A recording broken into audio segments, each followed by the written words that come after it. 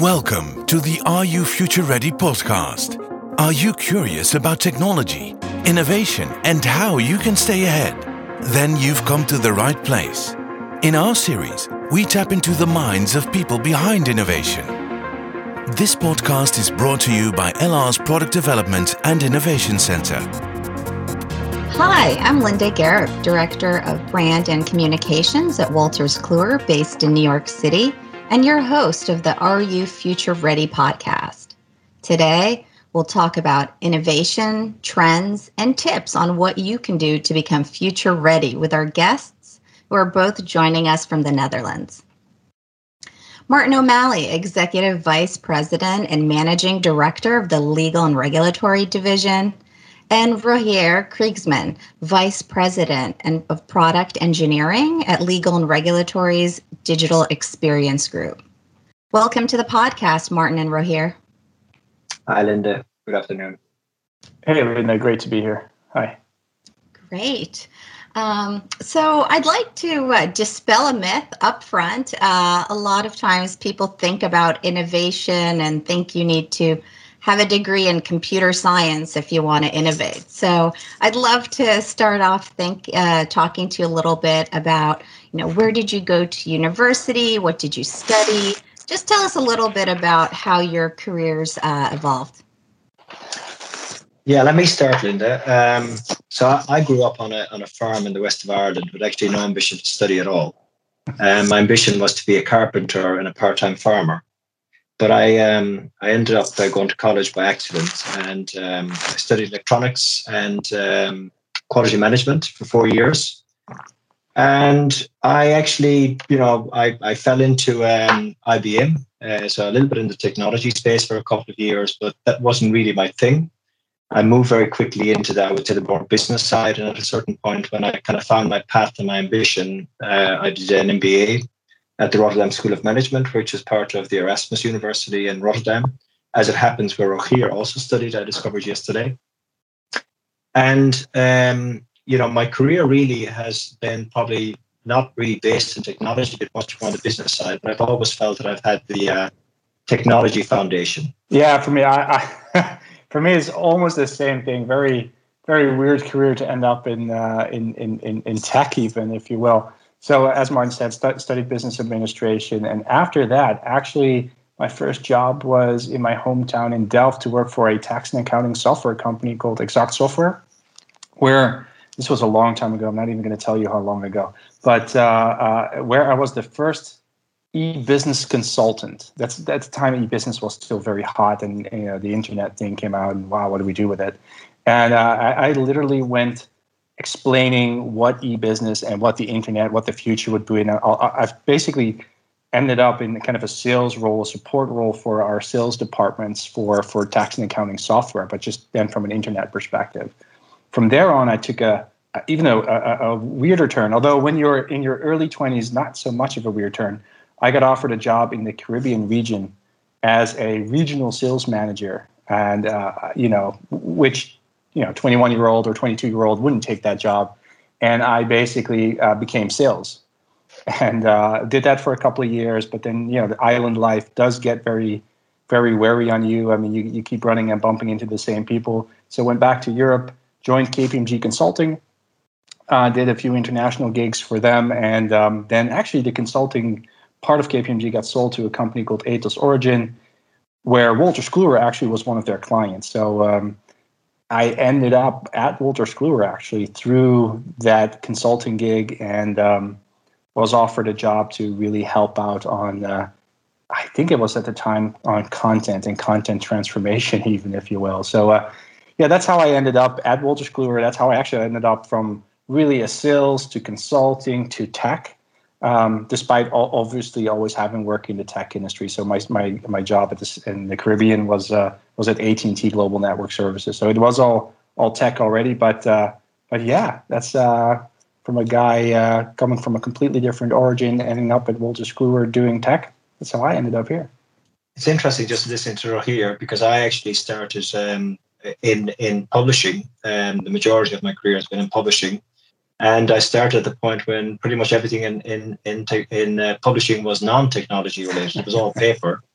And I guess over the last 24 years, it has made the complete shift from print to digital. And I've been part of that journey. So, I started in my study with some technology, with not a huge affinity for technology, but I've kind of wound up with technology has been a red thread that has kind of woven its way through my whole career. So it's been an interesting journey. Let's go ahead and segue a bit to the here and now and the future outlook. When we look at innovation happening right now, what are you most curious about, and what innovations are you excited about?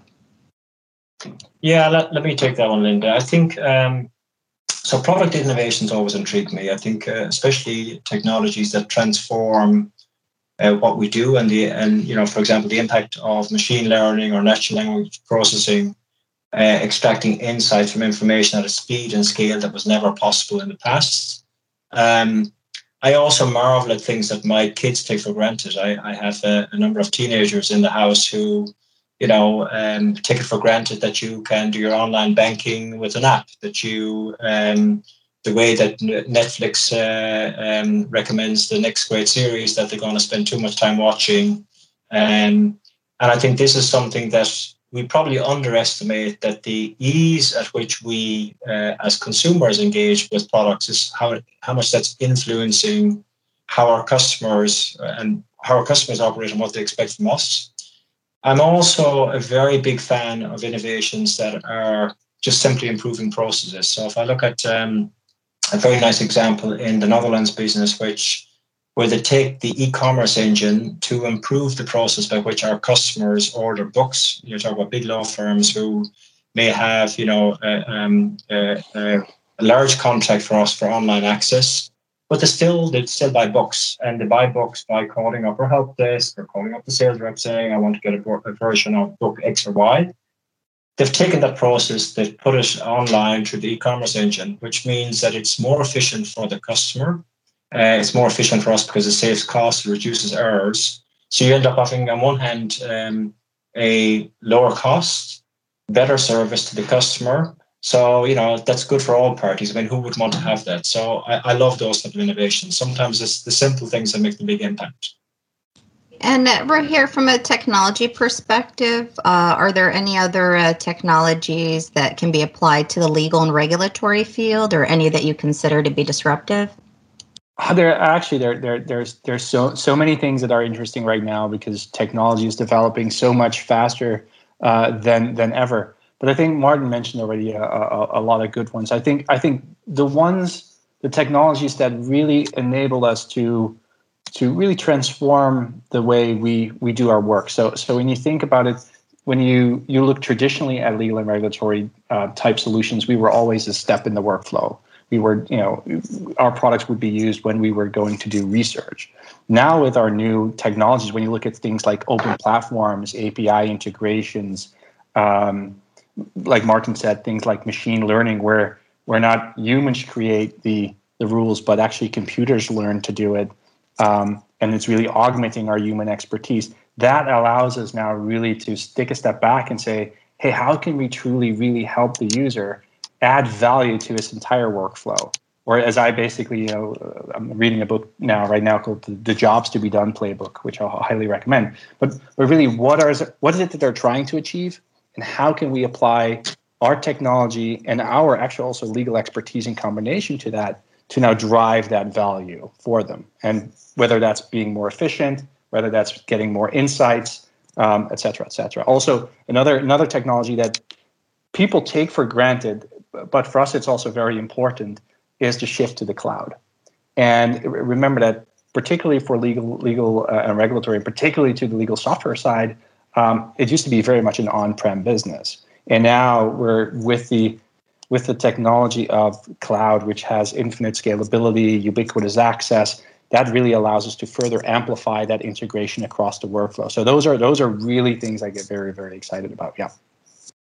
Yeah, maybe just to build on that, Linda, one thing that I really love that we're doing at the moment is all of the work around the digital workspace, which is, I think Rogier made a very valid point that, we are, as a provider, we're used to delivering point systems to our customers. If I look at the Navigator or Cheetah or individual products, the reality is that our customers are working within an ecosystem where they use sometimes multiple tools from Wolters Kluwer, from our competitors, and they expect that those tools work together. And I think we have now the opportunity through technology to seamlessly integrate them.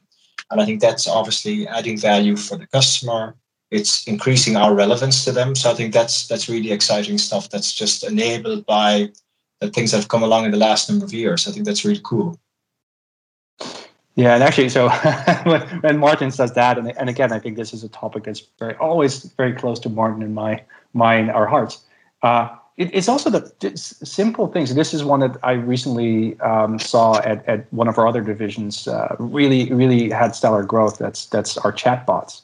And when you think about that, about conversational AI, how do we then start to apply kind of machine learning, natural language processing, so the ability to really have a computer understand what the person is typing or even saying through enabling text to speech and speech to text, and then guiding a user to their answer. So instead of them really having to go in and search, now it can be much more conversational, which again, when you start to think about it, would mean we can have much more value already at the client intake process or support processes where we can really help our clients reduce the load on their customer support desks, et cetera. So there's tons of stuff that now become available to us in such a almost like modular way that we can start building and augmenting the human expertise that we have with technology and then really applying it to adding the value to the workflow that our customers are having.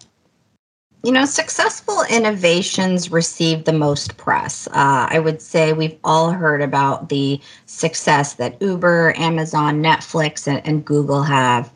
But realistically, there was a recent Bain study that between 70 and 90% of innovations fail, but they never get a press release. And no one can pinpoint which innovations are going to be breakthrough. What role does trial and error play in innovation? Martin, would love to hear your perspective on that. Yeah, sure. So I think it's critical. I mean, firstly, I think trial and error is obviously, the way sometimes to identify the things that are not going to work and kill them early, which is obviously from an investment perspective as important sometimes as the decisions you make on what you do are equally as important as decisions you make on what you don't do. So I think from just a fail early perspective, critical. But I think it's also interesting from a perspective of even with the products that are successful, sometimes what you start out to deliver is often not actually what you deliver. And I've an experience of this with my former company. I brought a product to market called Pharmapendium, which was in the pharma space, and it was geared towards helping pharma practitioners, clinicians, discover the drug safety or the efficacy of drugs. And what we learned is that as we went through the process, it turned out to be a very successful product. So I think that was great. But what we learned in that whole process was that what we thought was valuable to customers turned out to be less valuable than we had imagined. And vice versa. Certain aspects of the product we thought, okay, this is a nice to have, turned out to be the need to have. And I think it's also down to customers don't always know what they want. So you can talk about something, you can tell them what you're going to design. They can tell you with great conviction, okay, this sounds great. You build it, we buy it. But then when they actually see it, they have a different reaction. And then when they use it, the reaction can change again. So I think that's a process whereby if you talk to any successful innovator, it's never a straight path to ultimately to success. It's got, it's a path that weaves left and right. And that's for me the effective trial and error. And sometimes just, tweaking to get the direction right. But sometimes it's saying, okay, we've tried a number of things. The customer feedback hasn't been as stellar as we would like. And we need to take a different direction or we need to stop. So I think this is critical. Great. Rohir, did you want to add anything there? Or? Yeah, no, I fully echo, I think, what Martin is saying. And again, when you actually, maybe you were saying it in the beginning, you don't hear that much about your failures. Certainly maybe internally we should celebrate at least our learnings from our failures a bit more openly. No, I think I when you ask those things, I'm a firm believer in continuous customer discovery. So and obviously what Martin was saying, experimentation and learning coming from that. And it's more to do with understanding the outcome. It's more, I would call that outcome-based innovation. So really focus on the process and what the end result, what they're actually looking for. What's the outcome? Not so much the output, but the outcome, if you will. And then set up a process that continuously enables us to learn and understand, and to Martin's point, to tweak and to say like, hey, if we did this, if we took out this step of the workflow, or if we apply things like machine learning at this step here, would we be able to get better and quicker insights to that customer? That's the stuff that I think is, for me, would really help. Does that mean we're hitting the mark a lot? No, I think it is part of that that learning cycle that you have to pivot a lot. I think as well, when people ask us and say, hey, my project soup to nuts, there was no pivot at all. I don't believe that, right? I think every step you take, you will be taking pivots, smaller ones, bigger ones, but that basically is the proof that that you're learning. And again, even from the things that we quote unquote felt that we failed, remember, it takes a lot of courage to pull a bullet in your baby if you're a product owner about something and say like, look, this is really not going to work, or to really pull the steering wheel into another direction for pulling in a massive pivot. And I think really that's the part where as an organization, we're taking huge strides in the right direction for really allowing that to really be more open about that, to also share the learnings across the organization with that. So no, that's absolutely something that again it excites me, and at the same time I see that the trial and error, or the continuous learning, I think is perhaps a better way of saying that, is something that gets a much more central spot in our product development. Yeah. It's no surprise to us that customers need to be at the center of innovation, and we hear this, all the time. But sometimes customers don't really know what exactly they need.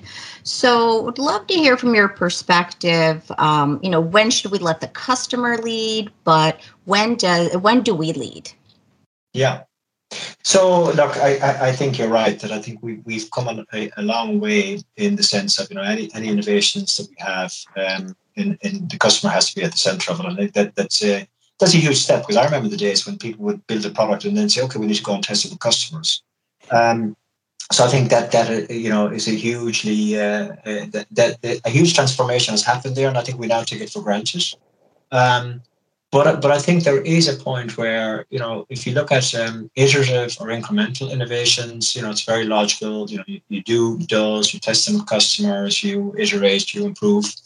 I think what's probably more difficult is the transformational stuff. And this is where I think we have to be careful in terms of letting the customers lead. I had a former boss, actually. He was the CEO of RELX, and I recall one time in a presentation with them, we were talking about a new innovation. He said, look, one bit of advice I'd give to you guys is only follow your customers if they know where they're going to. And what I see right now in our business, if you look at one of the striking things that come out of the Future Ready Lawyer report, is that 2/3 of our customers say that technology for them is critical for the future, and they want to deploy it in their business more than what they're doing today. But 1/3 of them say only 1/3 of them feel that they are actually ready and understand the technologies they want to adapt. Now, that probably is a flag for us where I think, it says two things. One, be wary in terms of how we evolve there.